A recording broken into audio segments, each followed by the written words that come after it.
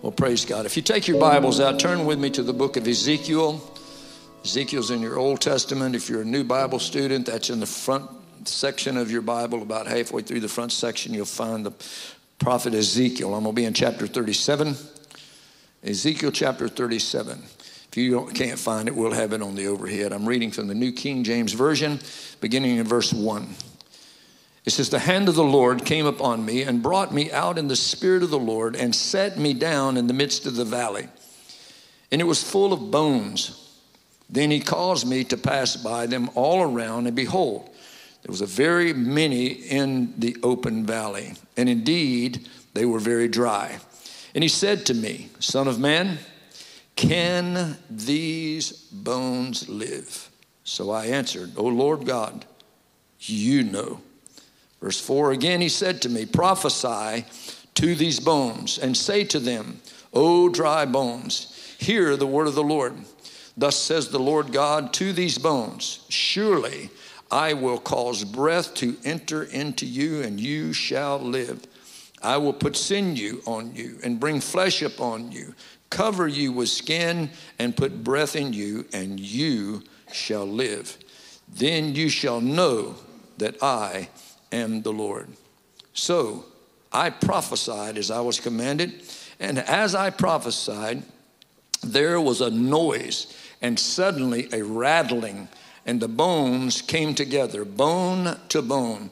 Indeed, as I looked, the sinew and the flesh came up on them, and the skin covered them over, but there was no breath in them. Also he said to me, prophesy to the breath. Prophesy, Son of man, and say to the breath, thus says the Lord God, come from the four winds, O breath, and breathe on these slain, that they may live. Verse 10, so I prophesied as he commanded me, and breath came into them, and they lived and stood up on their feet, an exceedingly great army. Then he said to me, Son of man, these bones are the whole house of Israel. They indeed say, our bones are dry. Our hope is lost, and we ourselves are cut off. Therefore prophesy and say to them, thus says the Lord God, behold, O my people, I will open your graves and cause you to come up from your graves and bring you into the land of Israel. Then you shall know that I am the Lord, when I have opened your graves, O my people, and brought you up from your graves. I will put my spirit in you, and you shall live, and I will place you in your own land. Then you shall know that I am the Lord, have spoken it and performed it, says the Lord. What an amazing passage of Scripture. Hallelujah. Father, I pray this morning, God, that we see the value and the truth that is in your word, God. It is always true. It is always yes and amen, God. There is no second guessing it, Lord. If you said it, that settles it forever.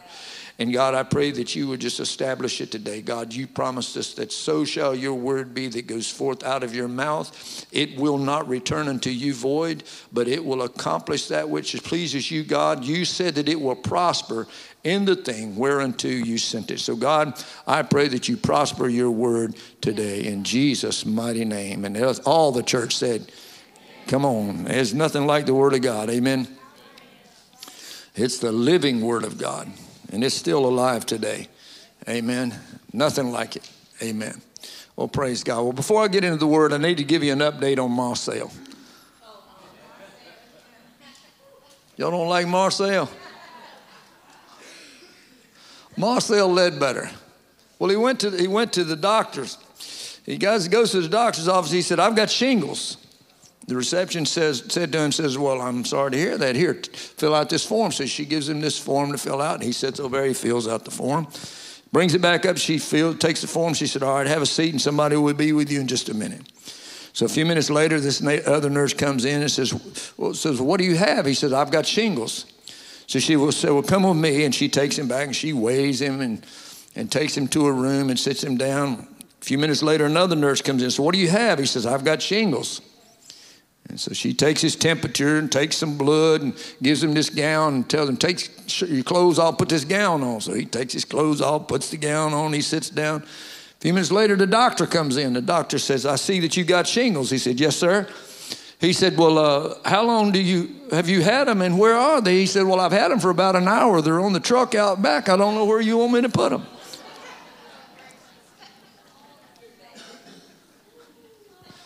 So I have figured out the best way to have free health care.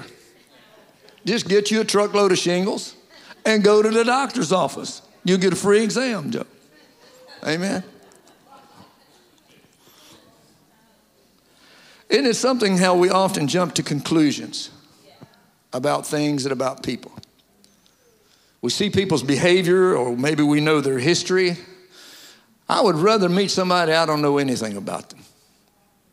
Isn't that true? Because I think of people that come into the church. Many of you, I see your faces. I have no idea who some of you are. You may have a history that would embarrass Mary Magdalene. But I don't know that. And I will treat you just like the Virgin Mary because I don't know you.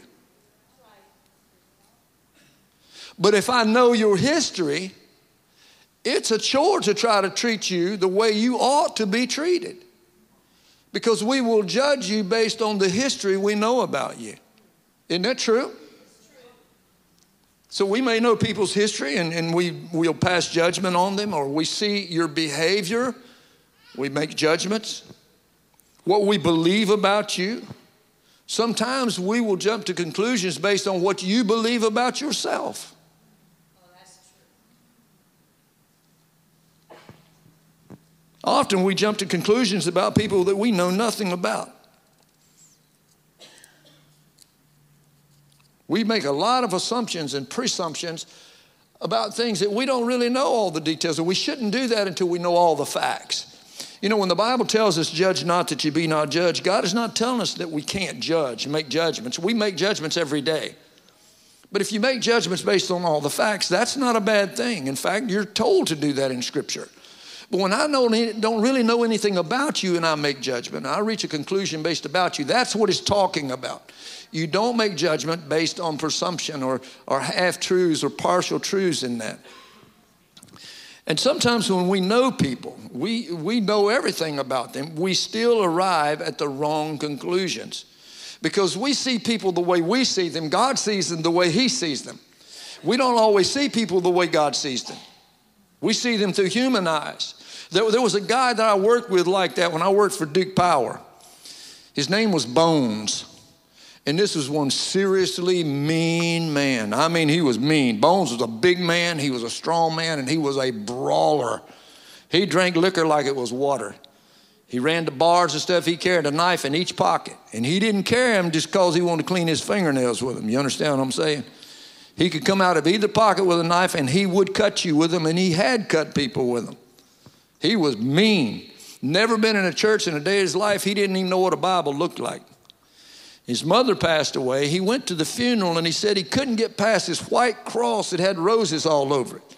It just stuck out in his mind. And he said he had a dream about that. He's telling me about this at work one day because I was a pipe fitter, worked for Duke Power. Every once in a while I'd get hooked up with, they'd send me a different welder every day. Well, they would send Bones, and he was a scary man. And he's telling me about this, you know.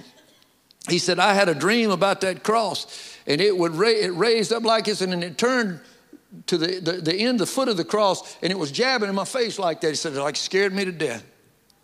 And because of that dream, he went to church for the first time in his life. And over a period of time, Bones committed his life to Jesus. And his wife said she knew it was real when she came in and he was pouring his liquor down the drain. She said, because he wouldn't pour out a drop of liquor and he'd beat you up if you spilt a drop. He was just that guy, you know. Now, Jesus hadn't cleaned up his mouth yet. So people that do Bones, it's like, you're a Christian and you talk like that? Well, come on, church, it takes time. And we see somebody like that, we'll make an assumption he couldn't possibly be a Christian because he's still using profanity and this and that. That's all the language the boy knew. I mean, it took some time for God to save him and change those things. You understand what I'm saying? But I knew Bones. I knew that his commitment and his dedication to Christ was real. And the Lord had carried me far enough to realize this is a babe in Christ. And babies make messes. You know, they poop in their diapers and stuff. And they can't take care of themselves. You have to take care of them. You have to help them learn to walk and then to run and then to do for themselves. And so people would pass judgment, you know. And we see people like that. And it's like looking at a valley of dry bones. And we say, can this really live? Well, God knows. God knows if it can live or not. Now, at the time of Ezekiel's vision, the nation of Israel looked like they had no hope. They were pretty much non-existent. The name Ezekiel means God strengthens. He lived in 597 BC in Babylon. And things couldn't have looked more dark for the children of Israel, more hopeless. They were slaves in a foreign land. They had no home to go back to. The nation has been dissolved. And for people like that, all their hope was lost. Look at verse 11 with me. Then he said to me, Son of man, these bones are the whole house of Israel. They say, our bones are dry. Our hope is lost, and we ourselves are cut off. Church, there's people today that feel just like that. There's no hope. I have made a mess out of my life. There's no future for me. The world is full of people like that feel that they have no hope. But what is worse is the world is full of Christians that see them in the same way. We see people and we think there's no hope for that guy. Can God use them? And we turn like, we act like Uncle Si on Duck Dynasty. Who knows who Uncle Si is? And you ask him, he say, no. No way, Jack. We see people like that. We say, is there any hope for them? Like, no. Come on, you just had somebody run through your mind that you think of just like that. Come on, admit it. No. But church, we serve a God of hope. Yes. And even when things look hopeless, there is still hope, church. I hope you hear me today. Yes. He asked Ezekiel, said, what do you see? He said, I see a boneyard. Well, can they live? When God asks you a question, let me just help you out here. It's rhetorical. He already knows the answer. And you probably don't. So the best thing to do is say, you know, God. Ezekiel was smart enough to know when he said, well, can they live? He's like, well, you know. In other words, I don't think so, but I'm not God. Amen? You know, God. So what does he do? He says, preach to the bones. Tell them the good news. Yeah. Preach to the bones. Yeah. And Ezekiel was obedient and he preached to the bones. And they began to, he said it was a great noise. Can you imagine a valley full now of dead? Have you ever seen dry bones? So the farmer's drug an old cow out where it's died and I'm in them bones are dry, brother. The dust is falling off of them dry. And all of them starts coming together and they're rattling, shaking, rattling and rolling. The head bone connected to the neck bone and the neck bone. Right on down to the foot bone. It was a loud noise as he began to preach to them. They came together. He says, what do you see now? He said, I see a whole lot of dead people. Because church, there's a lot of people walking around and they got bones. Come together. They got sinews, they got skin, they got everything else, but they are dead. I see a bunch of dead people. Well, then preach to the wind. Yeah. Verse 10, he says, so I prophesied as he commanded me. And breath came into them, and they lived and stood upon their feet, an exceeding great army. What is he doing? He is speaking the word of God over dead people. Yeah. Church, we think we have to be some kind of a great blazing evangelist to do the will of God. There is not a person under the sound of my voice that doesn't have the power of God in you to speak life into dead spirits. Yeah. Every one of you, because it's not about you. It's about this.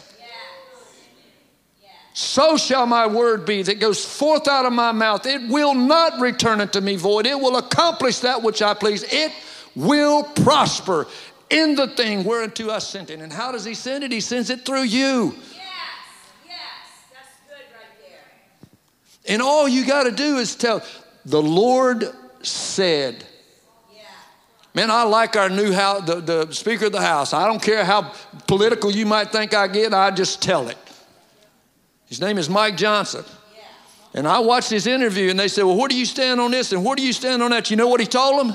He said, go to your shelf in your house and get your Bible down and read it, because that's where I stand on every issue. Yes. Amen. Come on, we need to praise God for that. I don't believe he just happened to get there. I believe that Christians have been praying, and God said, I'm putting a man of God in that position. Because we stand on this word, and when we speak it, there's life in it.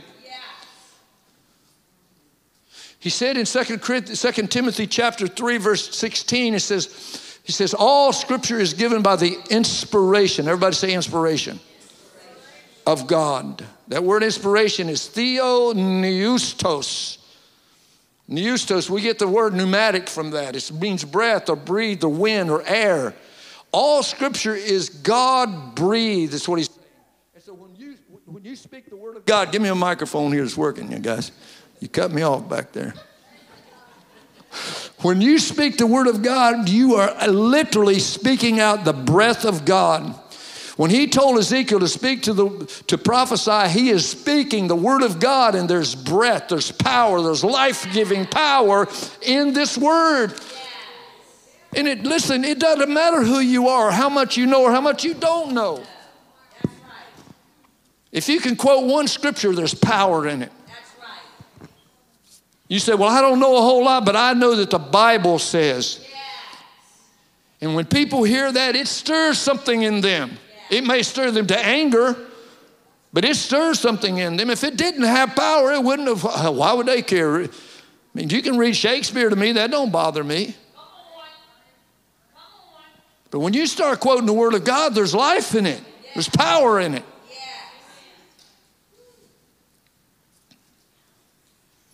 Now, there's this question. Was it Ezekiel's idea to give life to these dry bones, or was it God's idea? It was God's idea. He is the giver of life. And church, we need to understand that God gives life to anyone that he may choose to give it to. And he may give life to someone that you think is a dry bone that would never live, and they have a greater calling than you do. And churches, God is here today to give hope to people that feel hopeless.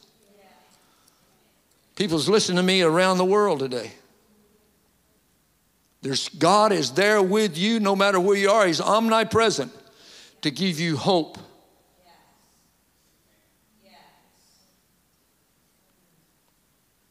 Now, Ezekiel would not live to see the fulfillment of this prophecy. 2,500 years would pass, but on May the 14th, 1948, Israel became a political power and will be a spiritual power during the millennial reign.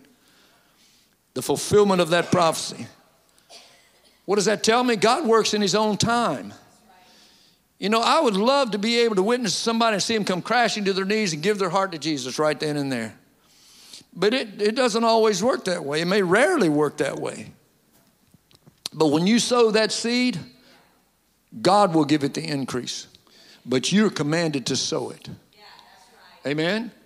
You're commanded to sow it. He told Ezekiel, prophesy to them. He said, I did as I was commanded. He's not suggesting that we share the gospel with people. He's commanding us to do that. Amen? We're commanded to do it. And he will give life to people that you never thought possible. When I think of the less likely people to do great things for God, I always think of this man. I love to talk about him. He was I believe, the greatest evangelist that the American continent has ever seen. His name was Charles Grandison Finney. He lived in the 1800s. From 1792 to 1875. He was a devout humanist, an antagonistic humanistic lawyer raised by an atheist. Now, Charles Finney was born in Warren, Connecticut. It was during the time of the Revolutionary War. He was one of 7 children on a farm up in New York. In 1794, the Finneys moved to Hanover, which is now Kirkland, New York. Back then, it was just a wild frontier. It was the home of what was known as the Five Nation Confederation. The Oneida Indians, the Onondaga, the Seneca, the Huron, and the Coyaga Indians. It was a five-nation confederation. They lived in that area. And so they were still there during that time. And so it was frontier. He was educated at home. See, homeschooling is not a new idea. We're just getting back to our roots. Amen.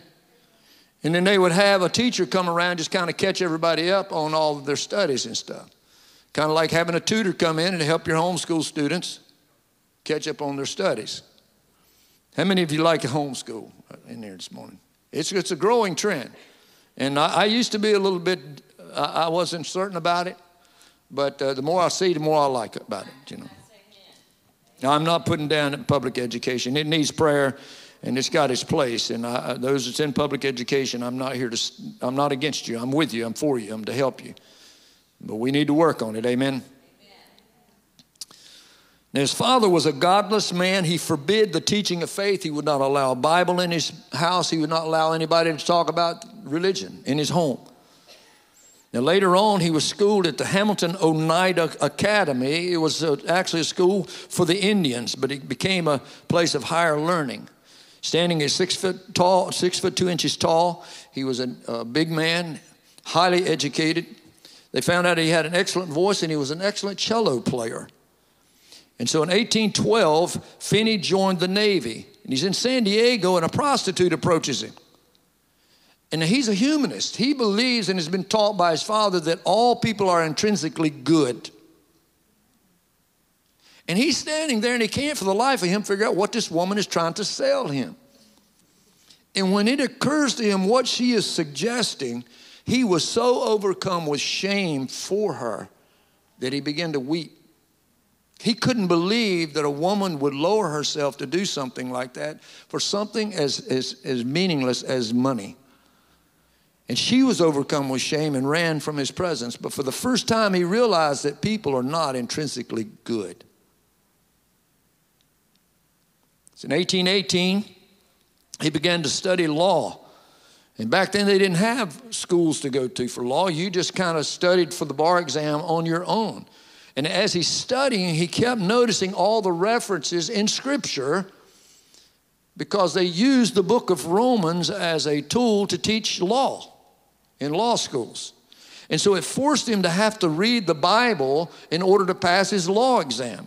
And as he read it, it sparked his interest. And so for the first time, he went to church.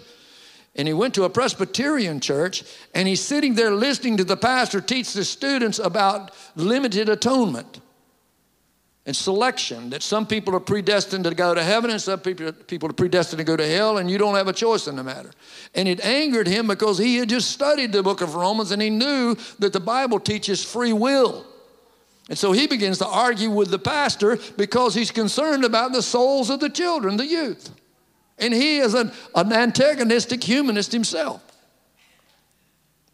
He doesn't even believe in Christianity. But on October the 27th, 1821, on the floor of his law office with a Bible, he's saying, God, what about the souls of these young people? And he said it was almost as if an audible voice said, well, what about your soul, Finney? And he said, it's almost if he heard the Lord says, will you be saved now? And he said, yes, Lord. He wrote that he received the witness of his own personal salvation in his law office. He then went out into the woods and knelt down by an old log where he writes quote, I received a mighty baptism of the Holy Ghost, waves of electricity going through and through and through me like waves of liquid love. I can hardly express the love that was shed abroad in my heart. I wept aloud with joy, and from the love I bellowed out the unutterable gushings of my heart and cried, Lord, I shall die if these waves continue. I cannot bear it anymore. He returned to his law office where he was scheduled to take a case to court. He handed his books over to another lawyer and said, quote, I have received a retainer from the God of heaven. Henceforth I shall try the case of the Lord Jesus Christ. He went back to the church where he had been serving. Actually, when he went in there, they found out that he was an excellent cello player, so they brought him on as the minister of music. And he's an atheist, leading the worship in a Presbyterian church. And there was a young lady there. She decided, I'm going to marry him. So she started praying for his salvation. She's going to pray God down on him. And so he goes back after he gets saved. He preaches to the teenagers, and a revival broke out in their church. The teenagers started coming to Christ. He was called before the board of elders. He preached to them, and 3 of the elders got saved. Yeah. He called together his extended family, and revival broke out in his family, and his whole family got saved. In his first pastorate, this is the way he'd preach. He said, how many will stand with me today? Nobody stood. He said, well, how many will remain in your seat and accept hell and damnation? That's the way he would preach now. The aspects that marked his ministry, he was going to give the invitation one night, and nobody responded. And so he was a visiting pastor. The pastor said, are you going to give an invitation? He said, no, I'm not giving an invitation tonight. The last thing he told them is he stood up and says, to hell with all of you, and walked out. And the pastor says, nobody will be back here tomorrow night. He said, they will be standing room only tomorrow night. And when he showed back up, the church was full, and they was outside trying to get into the church, pleading for another chance to receive Christ. It's the power of God just followed this man. One woman fell in a trance for 16 hours until she rose, singing praises to God. A man in Pennsylvania pointed a dueling pistol at Finney, dropped the pistol, and yelled out loud, help me, I'm sinking into hell. In Evans Mill, New York, a German-speaking church, one of the largest churches in the frontier, it seated 3,000 people. This is in the 1800s now. 3,000 people. Finney preached through an interpreter, holiness without which no man shall see the Lord. And by the third night, he was preaching 3 services a day with standing room only in a church of 3,000 people. In Antwerp, New York, it was so corrupt that the keys to the church was kept by the local tavern owner, who refused to open the tavern for Finney because Finney was in town. Finally, he led the congregation to a local school where he wrote, the Lord let me loose upon them with a wonderful manner. It seemed that I could either rain heaven or hell or rivers of grace. The Lord let me loose upon them, he said. A man came to Antwerp and asked Finney if he would come to Sodom, New York. How would you like to live in Sodom, New York? Anybody from Sodom, New York? Now listen, if you're offended by that, I don't mean to offend you. If you're listening on fine and you're in Sodom, New York, my name is Hunter Jernigan. You can call me at home.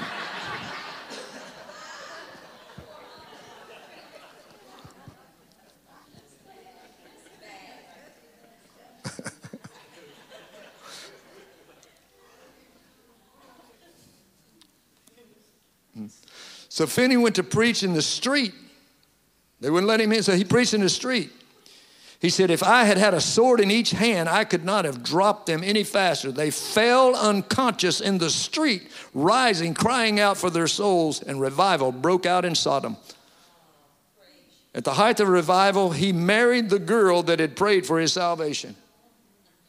2 days later, now he's got 2 days into his honeymoon, he went to Brownsville, New York for a 1-week revival and stayed for 4 months. How many of you ladies you're married for 2 days and you don't see him again for 4 months, right? Because he had a mandate from God. In DeKalb, New York, he writes, as I began to preach, I was aware that there was Methodists in the community. When 2 people fell out in the spirit, I, of course, assumed that they were Methodists. When I discovered that they were Presbyterian, I was amazed at the power of God. Well, what amazed me is that Methodists fell out in the Spirit. That's not something you would think of today, but you have to understand that the Methodists were one time the Pentecostals of the world. There was a powerful move of the Spirit in the Methodist Church when it was first birthed. I pray for an outpouring of God's Spirit in the Methodist Church again. And in the Presbyterian and the Baptists and the Episcopals, all of them. We've prayed that for years. Amen. I pray God's Spirit be poured out in all of them. We're not here in competition with anybody. They're brothers and sisters in Christ. God, pour your Spirit out. Pour it out on them. Listen, if the church down the street has got such a great revival, we have to shut our doors and go join in on them. Let's go. I want to go where the Spirit's poured out. Amen. It doesn't have to be here.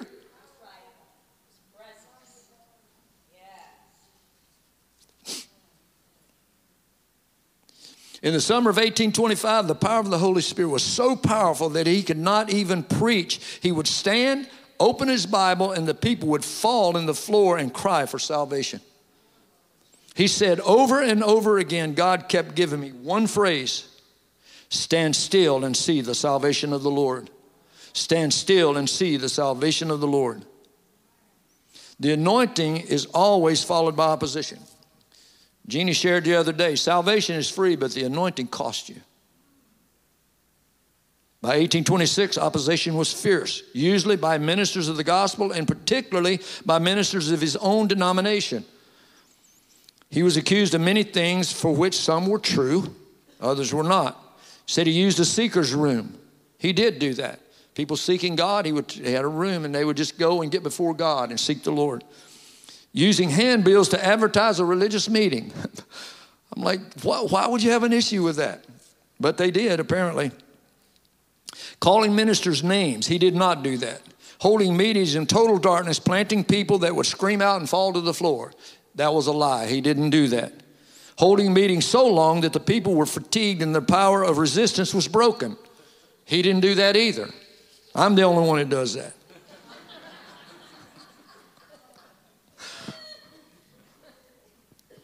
One of the biggest churches in Boston, Massachusetts was pastored by Lyman Beecher, who wrote, quote, if he comes to Massachusetts, I will fight him at the state line. If he comes to Boston, I will fight him at the city limits. If he comes to my church, I will fight him at the doorsteps. And if he comes to my pulpit, I will fight him in the pulpit. In Stephenstown, New York, the pastors were the pastor there was an open drunkard who was carrying on an open affair. Finney denounced him from the pulpit, and the pastor responded by denouncing Finney. Finney went to the pulpit the next day and said, he has not opposed me, but God. Let God deal with him. And the pastor died in his sleep that night, and a revival broke out in Stephenstown. In 1829, Finney was finally summoned from the frontier to the big city of Philadelphia, and the power of God was summoned with him. He preached, quote, there is one mediator between God and man. They returned and demanded that he preach the same sermon 7 nights in a row. In Lancaster, Pennsylvania, people walked out of the meeting. One man walked out of Finney's meeting and loudly proclaimed to everyone in the street, I will not yield to that man Finney, neither to any man and neither to God. At which he slipped on the curb, fell, and broke his neck. And people went back in and pleaded with Finney to give them another chance. It became his practice that when revivals did not break out, that he would pray for opposition. A town in northern Pennsylvania, the mayor urged Christians of every denomination not to attend his meetings. The report of it was carried to Finney, who prayed aloud that God would convert the mayor or remove him. As Finney prayed, the mayor dropped dead in his office, and revival broke out in that northern town. The men of Rochester, New York came to Finney and asked if he would come to Rochester. The account of that conversation was recorded in one of the man's journals. Finney asked, tell me sincerely, what is the outlook for revival of religion in Rochester, New York? He said, sir, I will be honest, the prospect of revival in Rochester is dark indeed. Wickedness abounds. Dance halls and saloons are on every corner. Prostitution is at an all-time high. Moral life is at an all-time low. The pastors are backslidden and the churches are empty. Finney leaped to his feet and said, that is definitely the place for me. The next 3 months, there was a registered 10,000 converts in Rochester, New York in 1829. 10,000. He was invited to come preach at Union College. On the way, a petition came from Auburn, New York. So he went there. They were eagerly praying for a great revival. The students from Union College arrived in wagons to hear him preach, and they moved the college to that town to study at his feet. At the end of 1829, he finally received a letter from none other than Lyman Beecham, the man who said he would fight him at the state line, at the city limit, at the door of his church, and in his pulpit. Except he wasn't telling him not to come. He was inviting him to preach in his church in Boston, Massachusetts. The revival there became so huge that they finally closed all the other churches in Boston because no one was attending. And they all went to Lyman Beecher's church.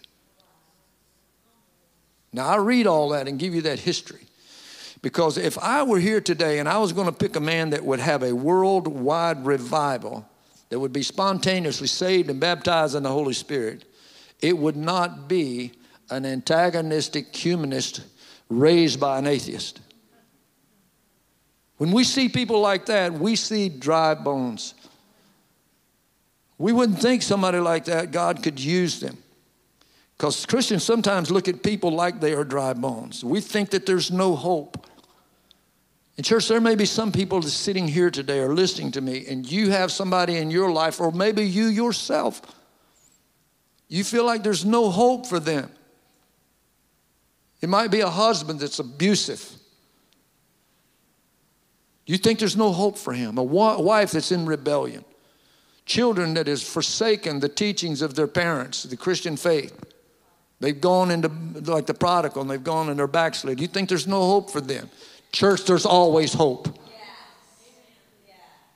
Whether it's a mother, a father, an aunt, an uncle, a neighbor, a friend, a co-worker, doesn't matter who it is. Doesn't matter what dry bones they may appear to be to you. There is always hope. We serve a God of hope. Now, God instructed Ezekiel the same thing that he instructs us. First thing is we need to recognize the condition of humanity. Ezekiel 37:2, he said, and he caused me to pass by them all around, and behold, they were very many in the open valley. And indeed, they were very dry. Church, we need to see the condition of the people in our life. They're dead. I don't care how good they may appear. Good people are still dead people. Only godly people really live. Without the Spirit of God, you're dead. And it doesn't matter how good you appear. When he said, preach to them, he preached. They all came together and he said, what do you see now? He said, dead people. They look good. They got all their everything. But they're still dead. Without Christ, they're dead. And it doesn't matter who you have in your life and how good they may appear. Good people are still dead people. Isaiah 64 verse 6 says, but we are all like unclean things. We are all, our righteousness are like filthy rags. We all fade as a leaf, and our iniquity like the wind has taken us away. Proverbs 16:25 says, there is a way that seems right to man, but the end of it is the way of death. There's a lot of people that have good principles. They have good morals. They may have better principles than you. Maybe some of them have better morals than you. There are people that look at the Christian faith and say, why do I want to be like them? I live a better life than some Christians I know. Have you ever met anybody like that? Some of you may have been like that. You may be like that this morning. They call themselves a Christian and they do this and this and this, and I don't even do that. Why would I want to be a Christian? Well, don't use them as your example of what Christian faith ought to be like. Because sometimes they conveniently pick out the guy that's a hypocrite and say, well, look. The Apostle Paul, he said, you watch me and you do what I do. That's right. How many can live that life? So whatever you see me do, you do. Because if you don't, you should. Right? He said, we are an epistle read by all men. That's what I was telling you when we dedicated this little baby this morning. These kids are watching you, and what you say is one thing, but what you do speaks louder than what you say. And so there's people that have good principles. They have good morals. They're kind. They're thoughtful. And they think that that makes them good. But Paul writes and says, there is none that is good. Romans chapter 3, verse 10, look at it. As it is written, there is none righteous. No, not one. There is none who understands. There is none who seeks after God. They have all turned aside. They have altogether become unprofitable. There is none who does good. No, not one. Verse 23 says, for all have sinned and come short of the glory of God. Until we meet Jesus, we are just dead bones.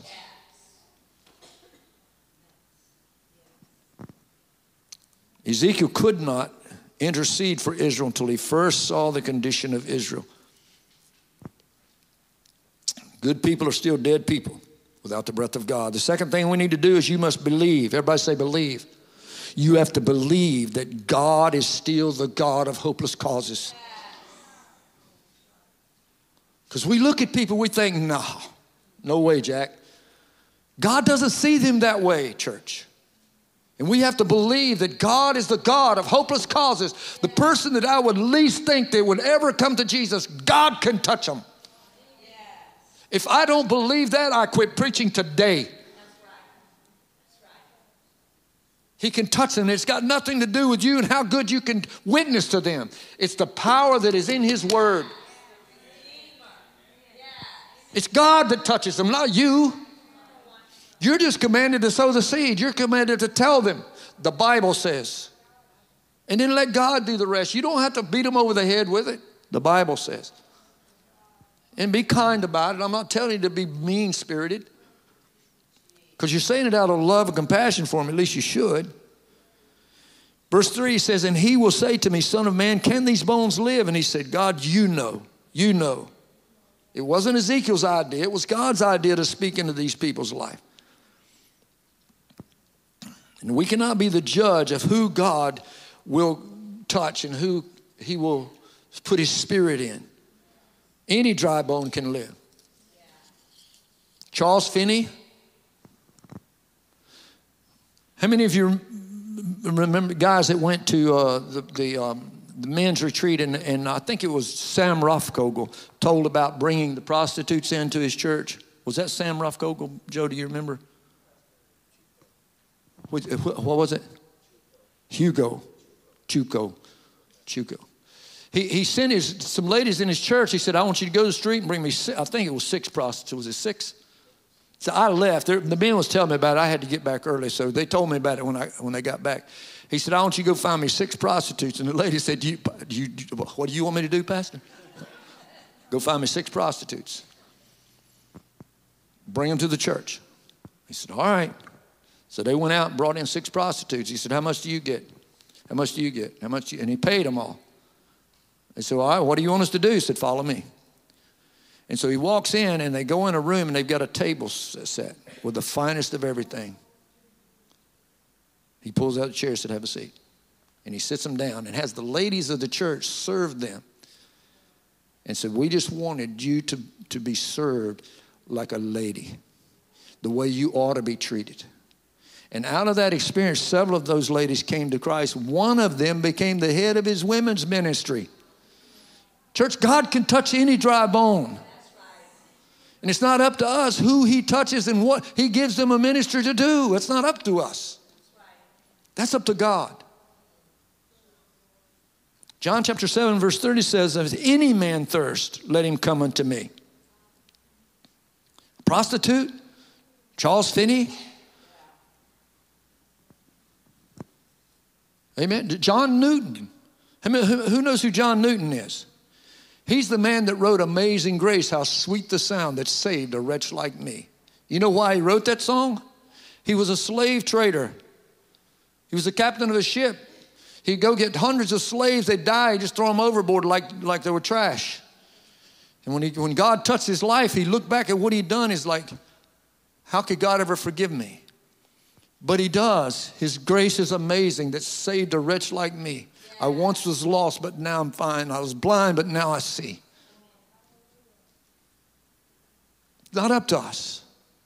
It's up to God. John 3:16 says, whosoever believes on him shall not perish, but have everlasting life. Revelation 22:17 says, and the Spirit and the bride says, come. Let him who hears say, come. Let him who is athirst come, and whosoever will, let him take of the water of life freely. Because God is a God of lost causes. You have to see the condition of the world. You have to believe that God is a God of lost causes. Third thing is you got to speak to them bones. Everybody say, speak to them bones. Come on, say it. Speak to them bones. Don't just wish about it. Don't think about it. Speak.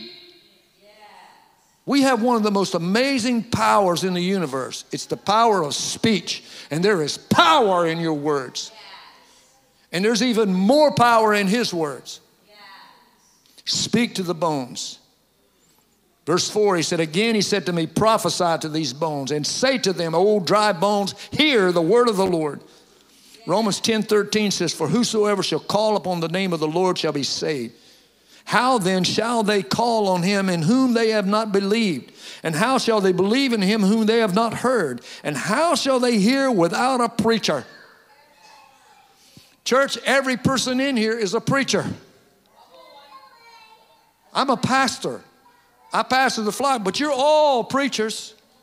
We're all called to preach. Every one of us, if you have the Spirit of God in you, you are commanded to preach. Prophesy. The word prophesy just simply means to proclaim. The Bible says. The fourth thing, there's only 5. The fourth thing, call upon the Spirit to do what you cannot do. Because praying breaks the stronghold of spiritual death. Verse 9, it says, prophesy to the breath. Prophesy, Son of Man, and say to the breath. What is the breath? Jesus said that the Holy Spirit is like the wind. Remember that? He's telling Nicodemus. He says it's like the wind. You don't know where it comes from and you don't know where it goes. You call out. This is an image of calling upon the Holy Spirit to do what you can't do. Something I do every single Sunday when I get into this pulpit. Holy Spirit, you do what I cannot do. I do everything I can in the natural, and beyond that, it's up to God what he does with it. It's the only way I can sleep at night.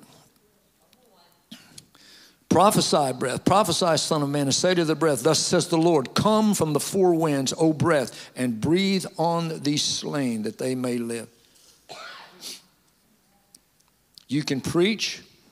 You can show them the written word. You can live it in front of them every day. But only the Holy Spirit can touch their heart. They may say, I don't want to hear you preaching.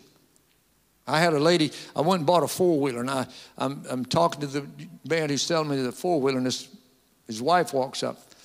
And naturally, I'm looking for an angle, to try to say something about Jesus and about the condition of his soul. I'm looking for an angle, and I don't remember exactly what I said, but she's like, well, if y'all are going to be preaching, I'm going to the house. And I could see the embarrassment on the man's face. I said, it's okay. It's okay. It's all right. I said, ma'am, I'm not going to offend you. We're not here to preach.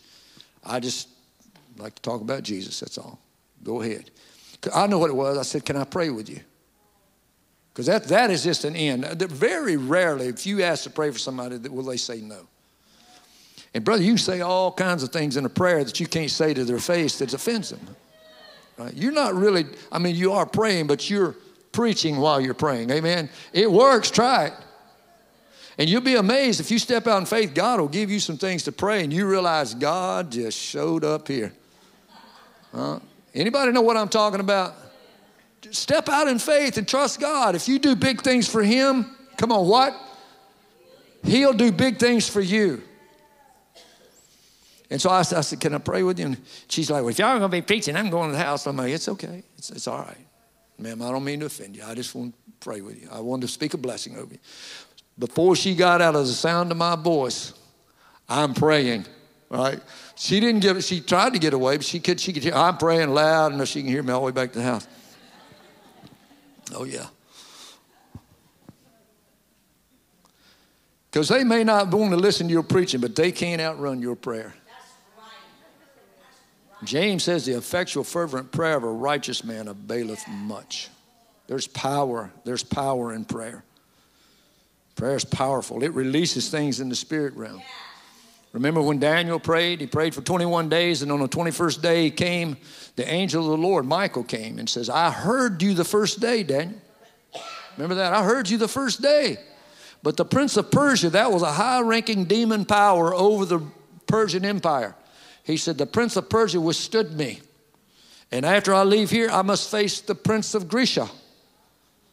You know, well, what gave that angel power in the realm of the spirit? Daniel's praying continuously for 21 days.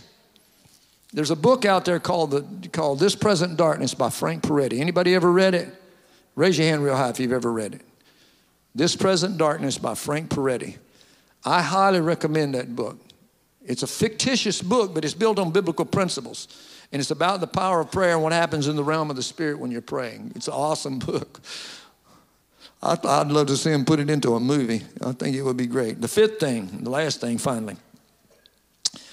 You have to believe that the faithfulness to God produces great things. You got to believe that if you're faithful to God, if you do big things for him, he'll do big things for you. You step out believing that. Because listen, church, sometimes you're going to get what you believe for. Right? I had to learn that. I was the type of guy, I was always expecting the hammer to fall. Everybody's like that. Everything's going great. When's something going to go wrong? Don't raise your hand. Because you're coming in agreement. Don't do that. But I was that guy. Everything's going too good. All right, what's getting ready to break? When's the hammer going to fall? Well, you know what would happen? Some would break. Something would fall. Why? That's what I'm believing for. And then I was reading scripture one day. The Lord is my shepherd, I shall not want. Right on down. And surely goodness and mercy shall follow me all the days of my life. And I'm like, Bernie, you're believing for something bad to happen. That's why it's happening. You have to believe that goodness and mercy follows me every day of my life. And so I started believing goodness and mercy follows me all the days of my life. You know what started happening? Goodness and mercy started following me every day of my life. Sometimes you're going to get, well, all the time, you're going to get what you believe for. And if you believe that God will do, he'll be faithful to produce great things for you. When you do great things for him, he will do it. Faith moves God. Verse 10, he said, so I prophesied as he commanded me, and breath came into them, and they lived and stood on their feet, an exceeding great army. God will do miracles if we will obey his command. What was his command? And again, Matthew 28. Verse 18, and Jesus came and spoke to them, saying, all authority has been given unto me in heaven and earth. Go therefore and make disciples of all the nations, baptizing them in the name of the Father, the Son, and the Holy Spirit, teaching them to observe all things that I have commanded you. And lo, I will be with you always, even to the end of the age. Church, God will do miracles for you. He'll do miracles for you if you will just serve him and believe him. Sharing the word of God is powerful. It's a two-edged sword, and it will change lives. Change the life of Charles Finney. Change the life of those hookers. Change the life of old Bones. Change the life of John. John Newton, who wrote Amazing Grace. Believing God, church, and standing on your faith, God will do great things to you. I'm going to close with this story, and then I'm going to wrap this up. It's a story of C. Scott Gain.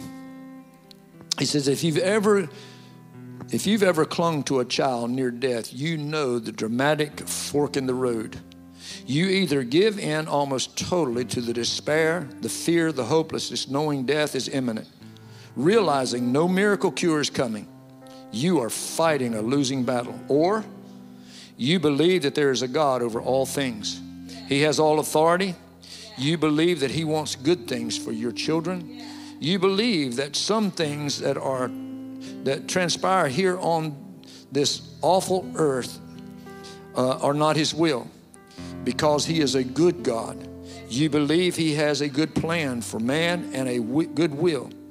You believe if you could just have an audience with this good God and make your case that He who is able will change the course of your situation, and your child will rise from the bed of sickness and live.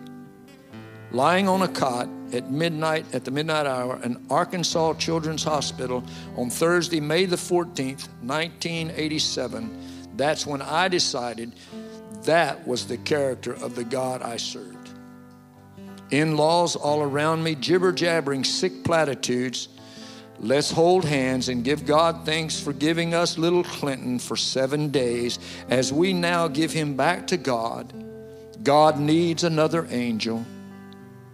I want you to know I didn't hold hands and stand in any family circle of prayer.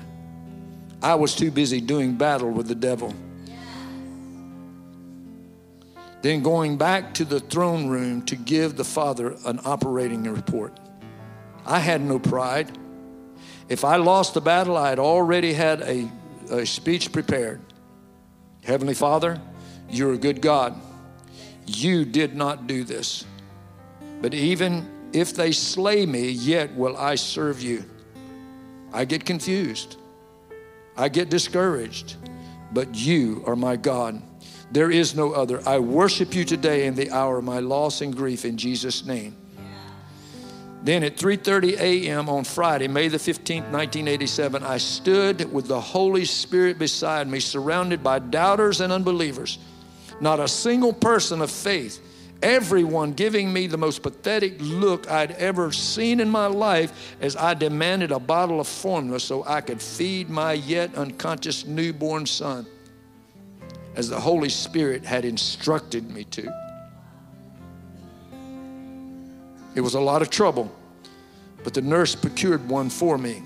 It was like a dying person's final request granted. And when the nipple touched Clinton's lips, his eyes popped open and he just about sucked the bottle inside out. He drank 2.5 of them. And I didn't say, I told you so. I said, God told me so. Would you stand with me, please?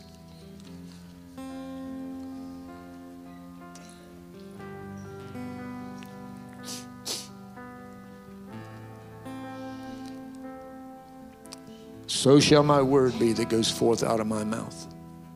Isaiah 55:11. You should memorize this.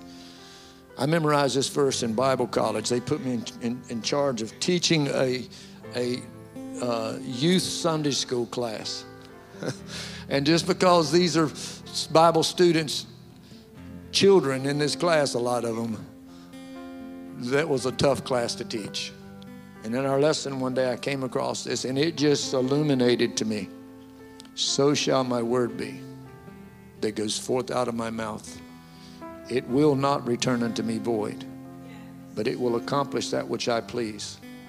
And it will prosper in the thing whereunto I sent it.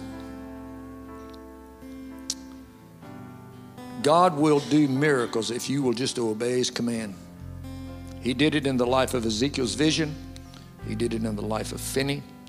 He did it in the life of this lady's son.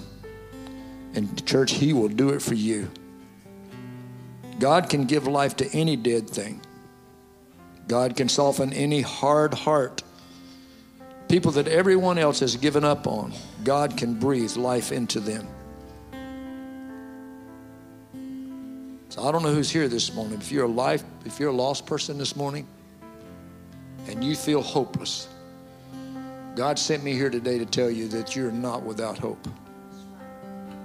God can touch you and transform your life and make something so beautiful out of it. Took a prostitute and put her over the women's ministry. Praise God. Praise God. That's just amazing to me.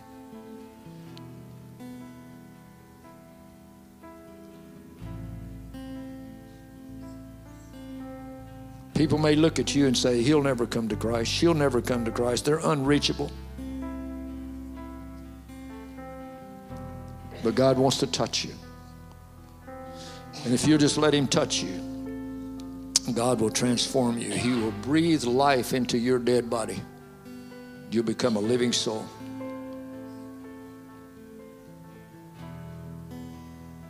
You may be like Charles Finney. You're trusting in your goodness. But 202 years ago, on October the 27th, 1821, on the floor of his office with nothing but his Bible in his hand, he heard it almost as if the Lord was saying, will you be saved now? And he said, yes, Lord. God still makes that call to every lost soul. Will you be saved now? And all you have to do is say, yes, Lord. I want you to come into my heart and save me. And he will save you, the Bible says, to the uttermost. Every head bowed, every eye closed. If you're here this morning, you've never trusted Jesus as your Savior. You say, Pastor, I want to give my life to Christ today. I want that life breath from the Holy Spirit to come into my body. Will you pray for me? I'm not going to embarrass you. I just ask you to raise your hand right where you are. Anyone in here? I'm not a Christian, but I want to become a Christian today.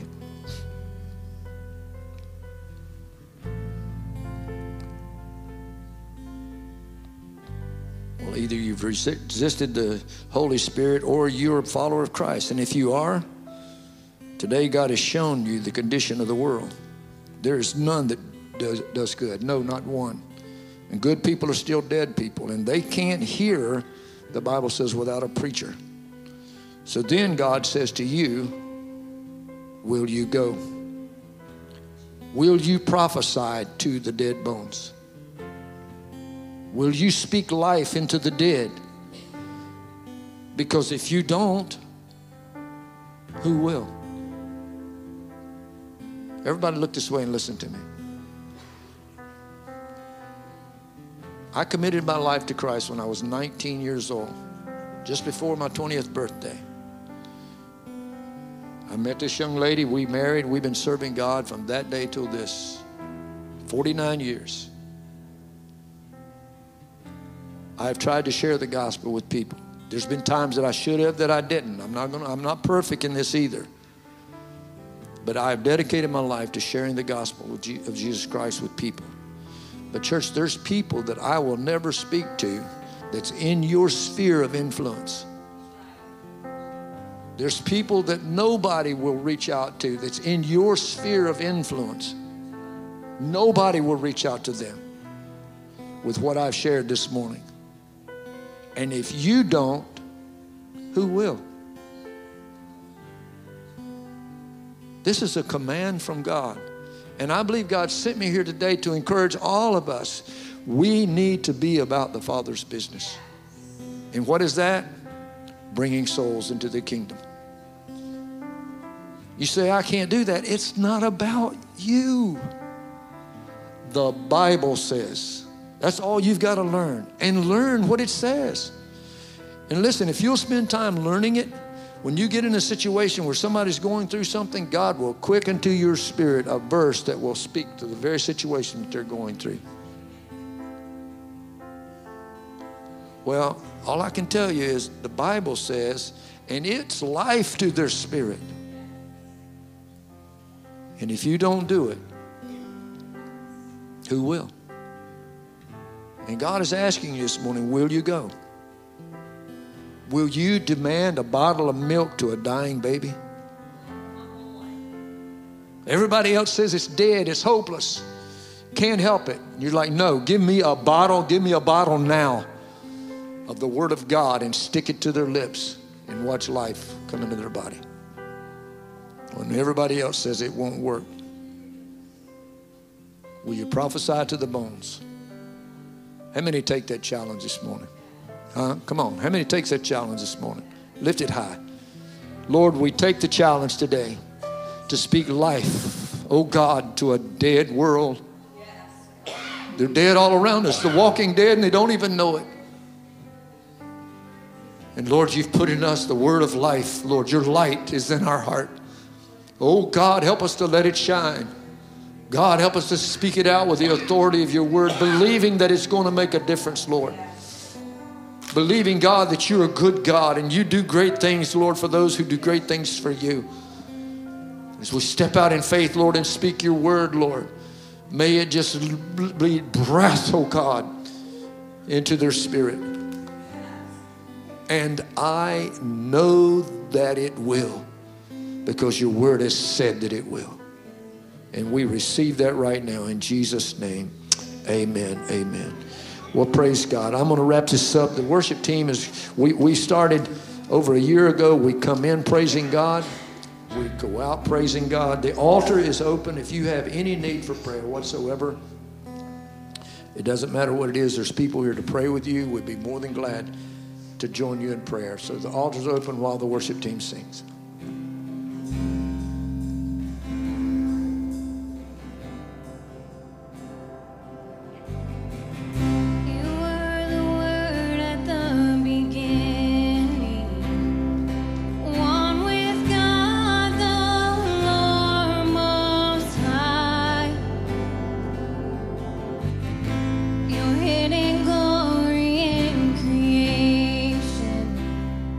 Now revealed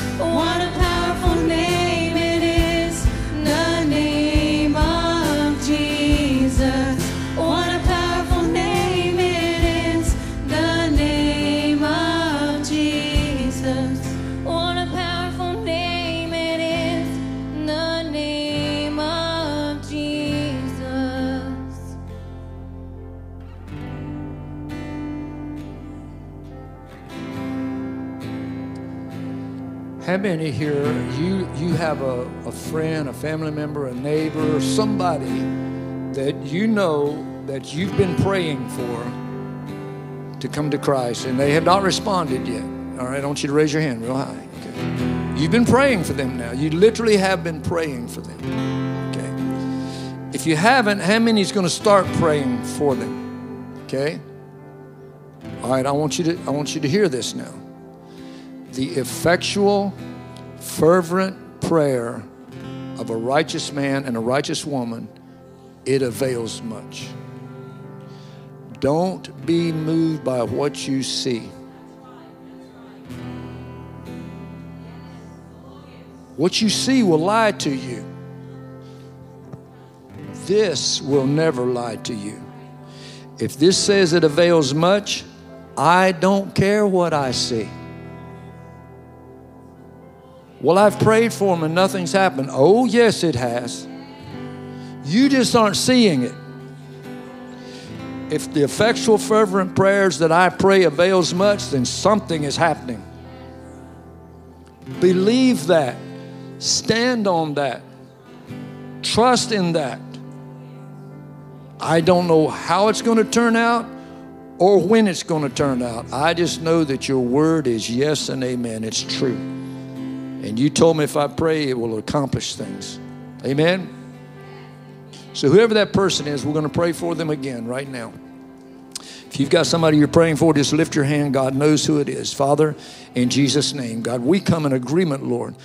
Right now, that person, Lord, you see every single hand and you know exactly who they are, where they are, what they're going through, what they're doing. God, you know what it takes to get hold of them, Lord.